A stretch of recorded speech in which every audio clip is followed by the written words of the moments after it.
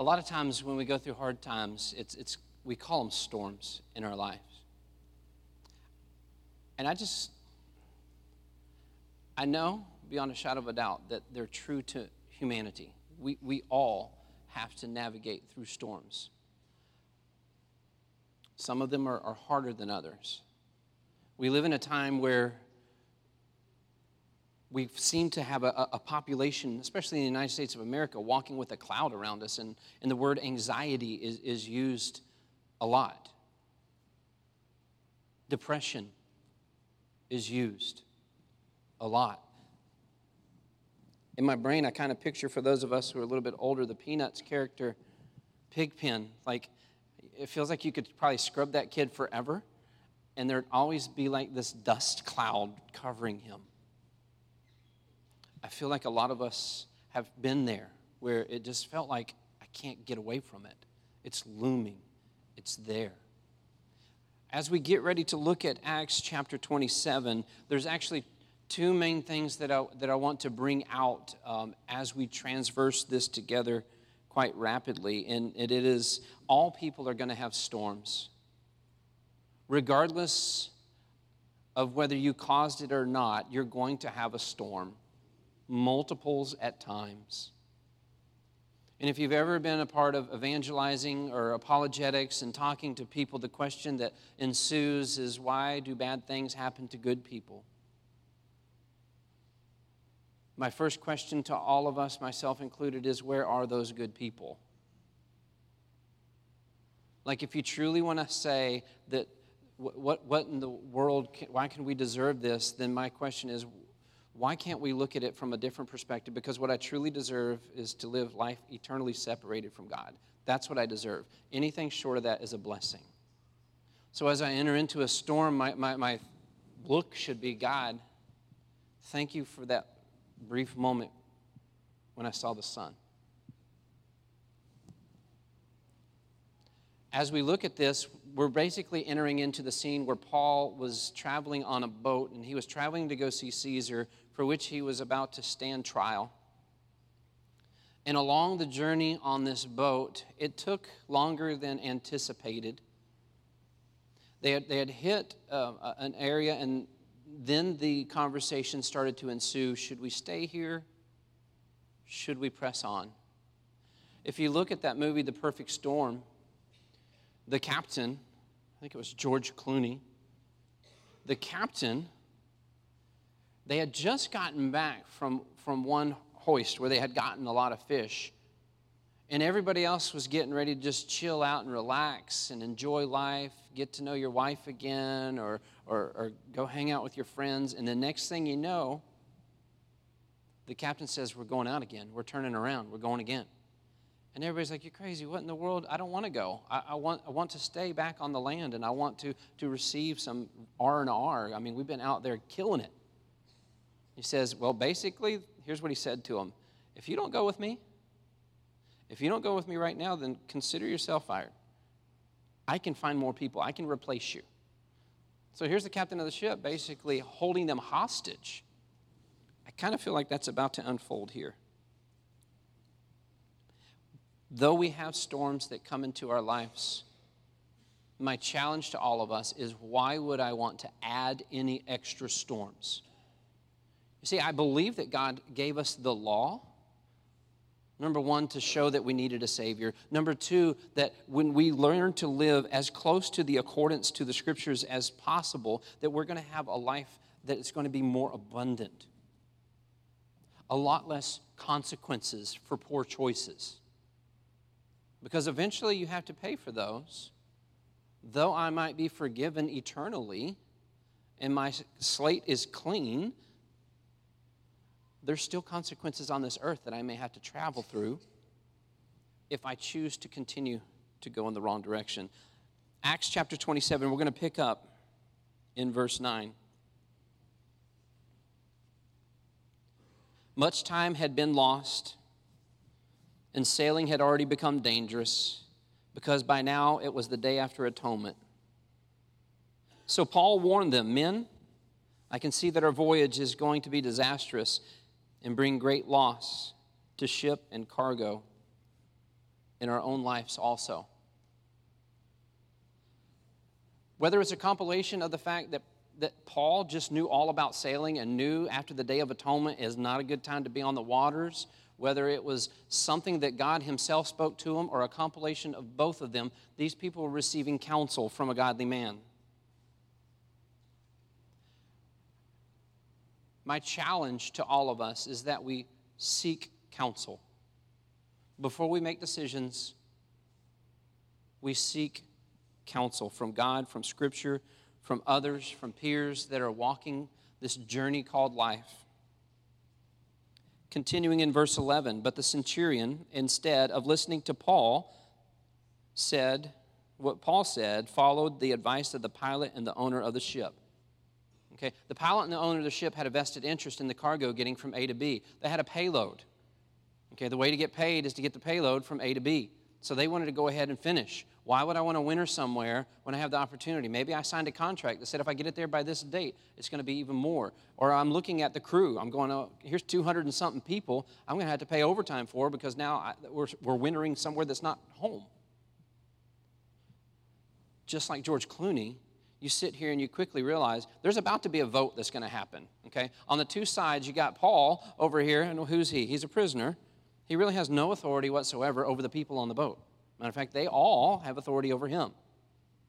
He's saying, godly counsel is, dude, I don't think we need to be leaving. I think we should camp out right here. Over here on the other side, the centurion looked over here. Here's the owner and the captain who have the paychecks in their pockets. And they're saying, we need to press on. Let's vote. Everybody in the middle is going. Said the majority ruled. So the majority, they heard good counsel.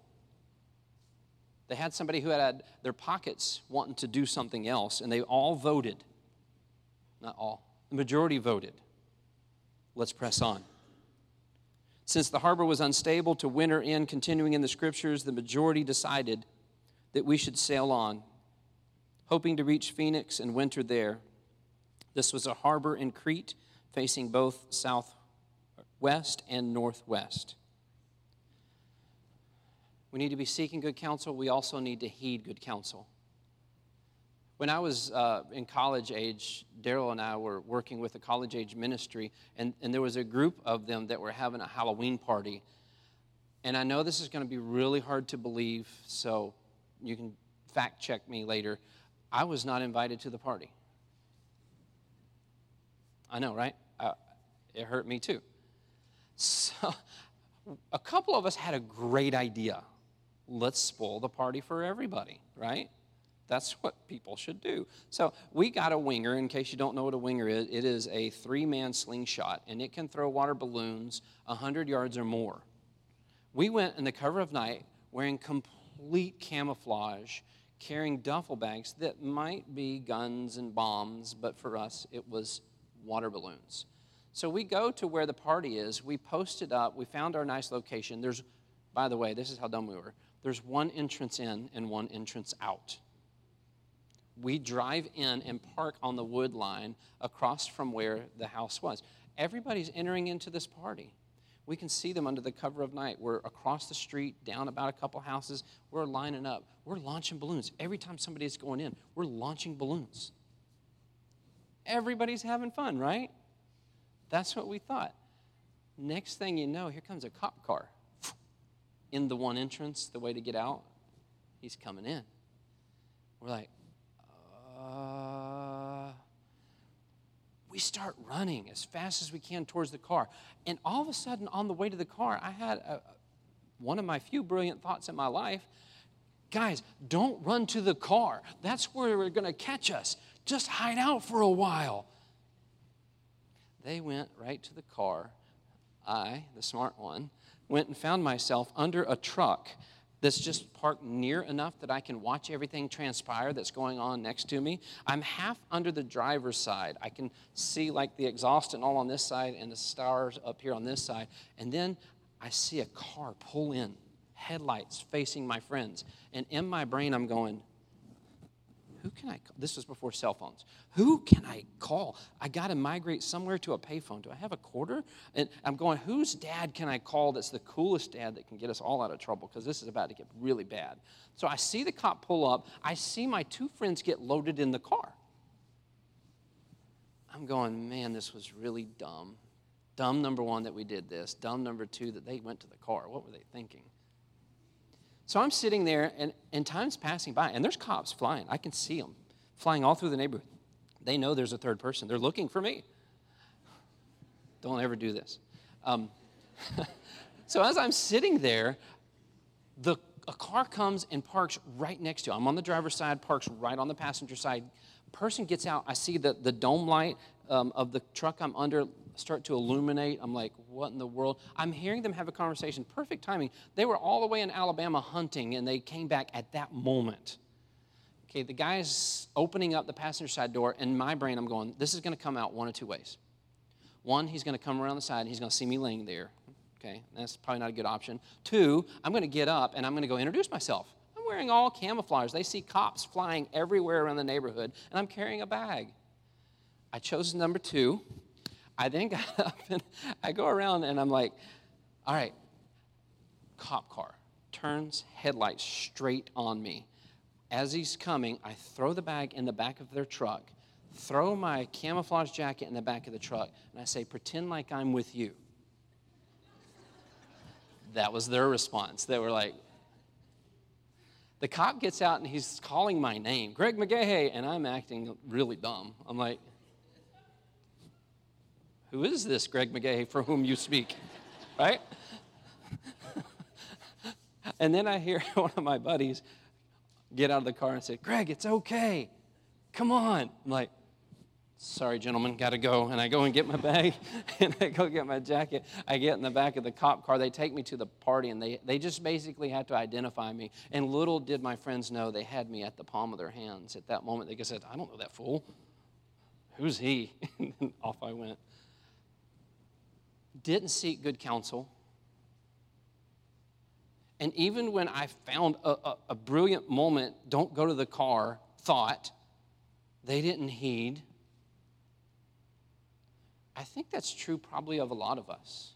We have an agenda that we put in our brains of something that we need to do or want to do. And rarely do we ever seek the counsel that is good. There's storms already brewing coming our way. I promise, they're there. Why do we intentionally charge forward and add more mayhem? That's what they were doing here. Continuing, verse 11. Satan is so good at this. So you got all the people voting to go ahead and head out. If there was a hurricane brewing, how do you think that vote would have probably went? This prisoner dude isn't as dumb as one would think. I think I want to side with him. Yeah, all right, cut my pay. I want to live. Verse 11. When a gentle south wind began to blow, they saw their opportunity, so they weighed anchor and sailed along the shore of Crete. Gentle breeze. Satan is just like that. He's not going to ask you to be an axe murderer from where you sit right now. He's not going to say, hey, Greg, go rob the bank, the SunTrust Bank. Those people know you. Just go in there with guns blazing. Take all their money. He's not going to ask you to do something stupid like that. He's not going to ask them to go against the will of God and hit a hurricane. They would have said, duh, I'm not doing that. Just a small degree of change. A gentle breeze. Godly counsel says, stay put, hunker down. Camp out. Wait for a better day. Gentle breeze and the vote of ungodly counsel. What's wrong with this? It's a pretty day outside. I think the breeze is even heading the direction I think I want to go. And they continued. Verse 14. Before very long, a wind of hurricane force called a northeaster swept down from the island. The ship was caught by storm and could not head into the wind, so they gave way to it and were driven along. Skipping forward in verse 17. Then they passed ropes under the ship itself to hold it together. Skipping ahead to 18. We took such a violent battering from the ship the next day, they began to throw the cargo overboard. Here's how quickly it became bad. The two that were voting that said, hey, let's continue to move forward, that probably wanted to get their cargo to where they can get paid. Look at what they were doing in this scripture right here. They're throwing their cargo overboard. It went from gentle breeze to hurricane, freaking out. I'm willing to get rid of everything. I want to cut my losses to try to keep my life. That turned quick. But a gentle breeze is what caused us to go the wrong direction. It didn't seem as bad, right? It's just a slight diversion. 99% truth is a lie. Satan knows the truth of scriptures so well, he's wanting to bend it just a bit. They're throwing their cargo overboard. On the third day, they threw the ship's tackle overboard. I'm not an angler. I have fished before. Like I said, I'll eat it, fry it up good. I'll try it. But I'm looking at that, and I'm going, ship's tackle, what's the big deal with that? And then I started looking, what is actually the ship's tackle? And here's what I discovered. The gear consisting of ropes supporting the mast and the sails. Here's how desperate they were becoming. Not only were they throwing all the payload off, they're throwing everything that whenever they had an opportunity, if they ever had another opportunity to able to sail the ship in the direction they wanted to go, they're chunking it. Skipping down to verse 20. When neither sun nor stars appeared for many days, the storm continued raging. We finally gave up all hope of being saved. You ever been there? You ever been in that place that just seems so dark, there's like no hope to get out of it? Whether you chose to get in it or not, I mean, Jeff can testify to this. Anxiety, depression, it's swarming in our culture. And guess what? Just because we walk into this building doesn't mean it's not ever present.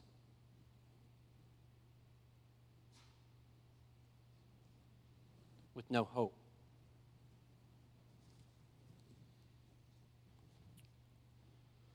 Why would we want to add to the load that we already have to carry because we live in a fallen world? I'm going to skip down. When storms do come, whether it is something because of a direct result of something that I did that I'm having to walk through, or something because of humanity, maybe you did something that I have to travel through, or vice versa. Skipping forward to verse 27, what do we do when the storms happen? Because they will. On the 14th night, we were still being driven across the Adriatic Sea. When about midnight, the sailors sensed that they were approaching land. They took soundings and found that the water was 120 feet deep. A short time later, they took soundings again and found that it was 90 feet deep. Fearing that we would be dashed by the rocks, they dropped 4 anchors from the stern. Who knows what the stern is? Nope. Stern's the back of the boat. Didn't know. I had to look it up myself. How many anchors did they throw? 4. Okay. Please note something. They didn't just throw 1. Please note something. They probably, the first time they thought about anchors wasn't at that moment. I'm sure it's on the checklist before you sail of things to do to make sure you have plenty of anchors ready to throw out in case of a need. It's proactive thinking. As I coach the soccer team, I try to make sure that we're being proactive. If I'm a defender, I need to know where my mark is at all times, so that when he's making his mad dash down the line over here, though the ball's over there, I know that I need to stick with him to intercede him from going on my goal. That's being proactive. As a believer, the challenge here that I was challenged with, and I want to push towards you as well, is this. We need to be proactive. A storm is going to come, and you are a ship. You can choose to navigate your ship wherever you choose to go. God has given you free will. We're not puppets. We can seek good counsel. And even if we adhere to it, there still will be storms. A proactive person is going to have anchors already on board ship before they ever hit the storm. What can an anchor be for us as believers? Well, I can tell you one is Scripture, to know the Word, to be able to look at something and say, that's not true. Jesus himself, when he was tempted, one of his anchors was Scripture. When we were going through this with the students, obviously we heard God and we heard Jesus. Other believers. I would love, I mean, hear me very, very clearly. If you want to learn lots of good truths from Scripture, Robert Rome is a great teacher. I applaud him for going through the Scriptures so clearly, and he breaks it down in ways that even me, can understand. Zach, all right, I'm sorry. I'm going to say it, Daryl. He confessed to everybody. Yesterday I was at his wedding, and the guy was giving him lines that were like this long to speak back, like when he was doing his vows. And he confessed to his wife that he was going to be her wife. I was like, what?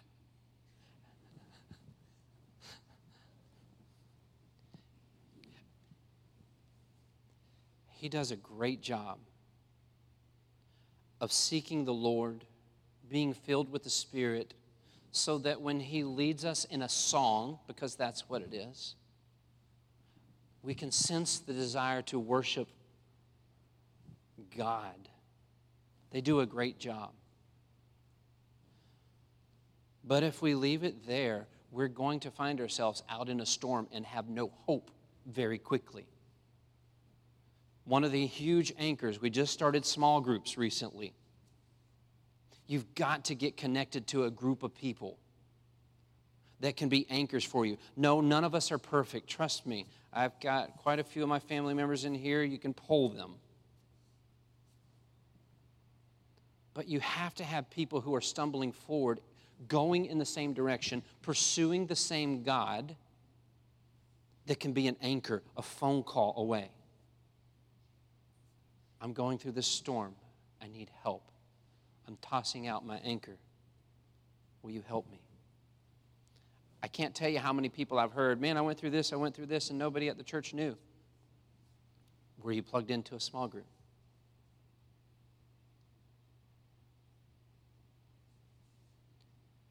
You're out on a boat all by yourself with a row,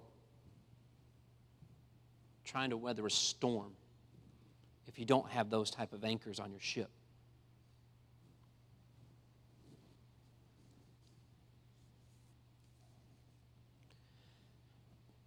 Fearing that they would be dashed against the rock, they dropped 4 anchors from the stern of the boat, which is the back, and then they prayed for what?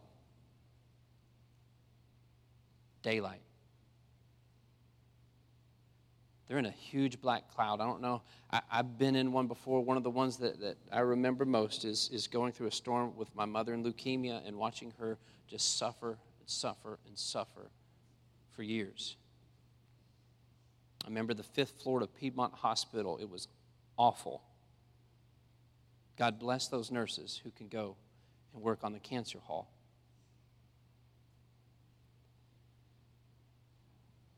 The little bit of daylight that I carry from that experience is this. And if I didn't have it, I don't know where I would be, because I got really, really mad at God. I got to see forgiveness passed from my mother to my brother that would not have happened had she not had that extended period of life. That he no longer has to carry that burden of unforgiveness. That's my nugget of daylight that I see God working in the midst of all of this. They're praying for daylight. They throw out their 4 anchors. They're hitting the scriptures. They're looking to God for some truth. They're looking to their small group, some accountability. They're throwing out their anchors. They're being intentional. And then they're praying for God. 1 John 1:5. This is the message we have heard from Jesus, and now that we declare to you, God is light. So just as they were praying for daylight, we need to be praying for light to shine on the situation of the storm. For God is light and there is no darkness in him at all. Verse 30. In an attempt to escape from the ship, the sailors let the lifeboats down into the sea, pretending that they were going to lower some more anchors in the bow, which is the front. So lo and behold, everybody else is trying to stabilize the ship back here in the back of the ship, and there's a bunch of clowns up here in the front thinking that they can handle things by their own. They're up here in the front, the bow, and they're acting like they're lowering anchors, and they're lowering lifeboats. And eventually, as you look at this, Paul's going to shed a light to it. The centurion's going to cut the lifeboats off. I think that's America, because I believe in America, we think that we can handle and control everything. We want to feel safe. And when we're not feeling safe, we want to numb it. People have different numbing mechanisms. So not only in my challenge to you, which was challenged to me, is do we have to be ready with anchors? We also need to be cutting off those lifeboats. They cut them off. I mean, it probably seems so smart to them, and most of us, whenever we head to our lifeboats, when we try to save ourselves, it probably seems really smart to us, but think about it. This boat was about to fall apart. They're tying ropes around the bottom of it, trying to keep it held together, and I'm going to get in a little lifeboat and think that I'm going to navigate it and going to be okay out there in the hard ocean? That's pretty stupid, but it seems smart to them. What about us? What about us? Cut your lifeboats to whatever it is that is not of God, so that when you head into the storm, you say, God, I got nothing but you. My challenge, find 4 anchors or more. Cut loose your lifeboats. And we're going to finish heading in. Starting in 33, it says, just before dawn, Paul urged them all to eat. For the last 14 days, he said, you have been in constant suspense and have gone without food. You haven't eaten anything. Now I urge you to take some food. You need it to survive.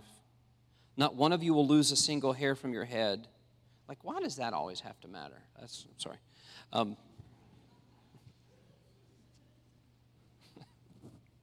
Sorry, Rachel. After he said this, he took some bread and he gave thanks to God in front of them all. Then he broke it and he began to eat. They were all encouraged, and they ate food themselves. Altogether, there were 276 of us on board. And when they had eaten as much as they wanted, they lightened the ship by throwing the grain into the sea. For 14 days, they were so distressed that they didn't eat. Either A, they didn't have time, or B, they just knew their stomach couldn't take it because they were so tense. And what Paul said was, now that you've thrown out the anchors, now that you've done this, you've done your part, now that you've cut off the lifeboats, which is you trying to save yourself in the middle of your storm, now let's celebrate whatever's going to happen here. Let's just eat and relax and trust God. Trust God so much that after we're done eating, what do they do with the rest of the grain? They dumped it off the boat. You want to talk about some faith? All right, God, now we've done celebrating, and we got no food. We need you to show up even more. I think of Psalm 23 when it says, even in the midst of my enemies, you prepare a table before me.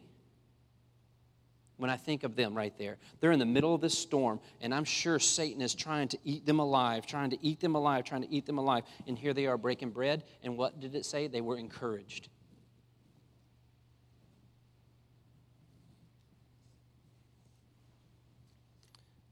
Got this Jesus Always book. I'm going to read to you.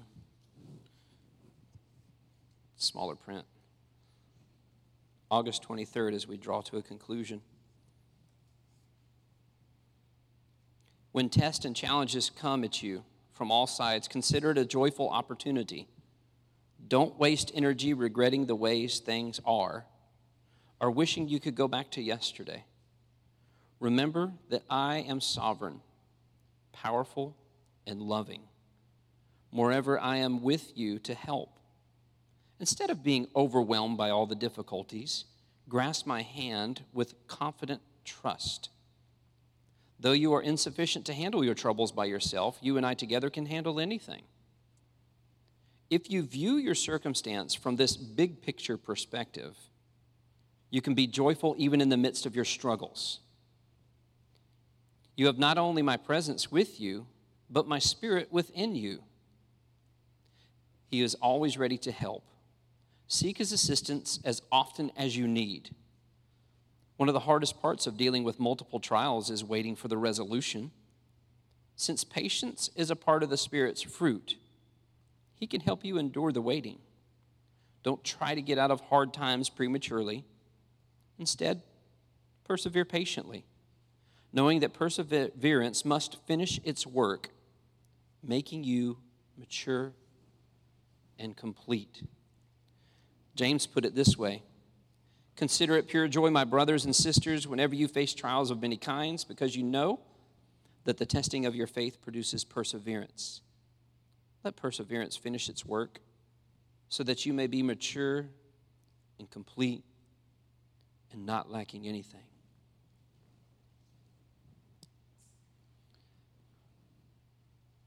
Have your anchors ready. Cut your lifeboats off, because we know that God is good, and even in the midst of the storms, that he works for the good of those who love him. Stop trying to escape the storm, but look to him and say, God, what are you doing in the midst of the storm? I need you. Seek good counsel. Adhere to good counsel. There's going to be a video for the Good News Club, and then there's going to be some volunteers up here as well that they can answer some questions. The Good News Club is an amazing ministry that we have into the public elementary school.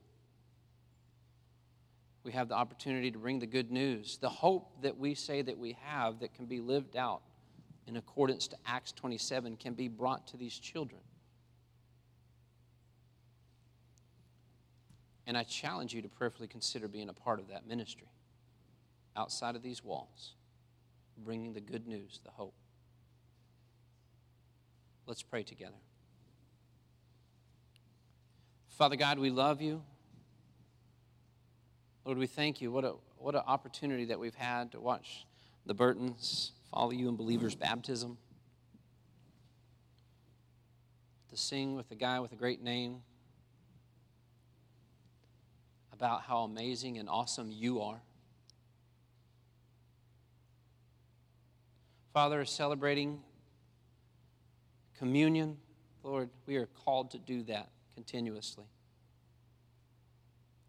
Celebrating all that you have done to bring us new life. And Father, I pray that your Holy Spirit will have an amazing way, just as you can communicate to God the Father when I'm mumbling and bumbling about, as I often do. Lord, that you would do something with this message that I spoke, that your Holy Spirit would help it to sink into the hearts and the lives of those that are in this room, that we can share the good news. Because storms are common to all, but we can travel them with hope.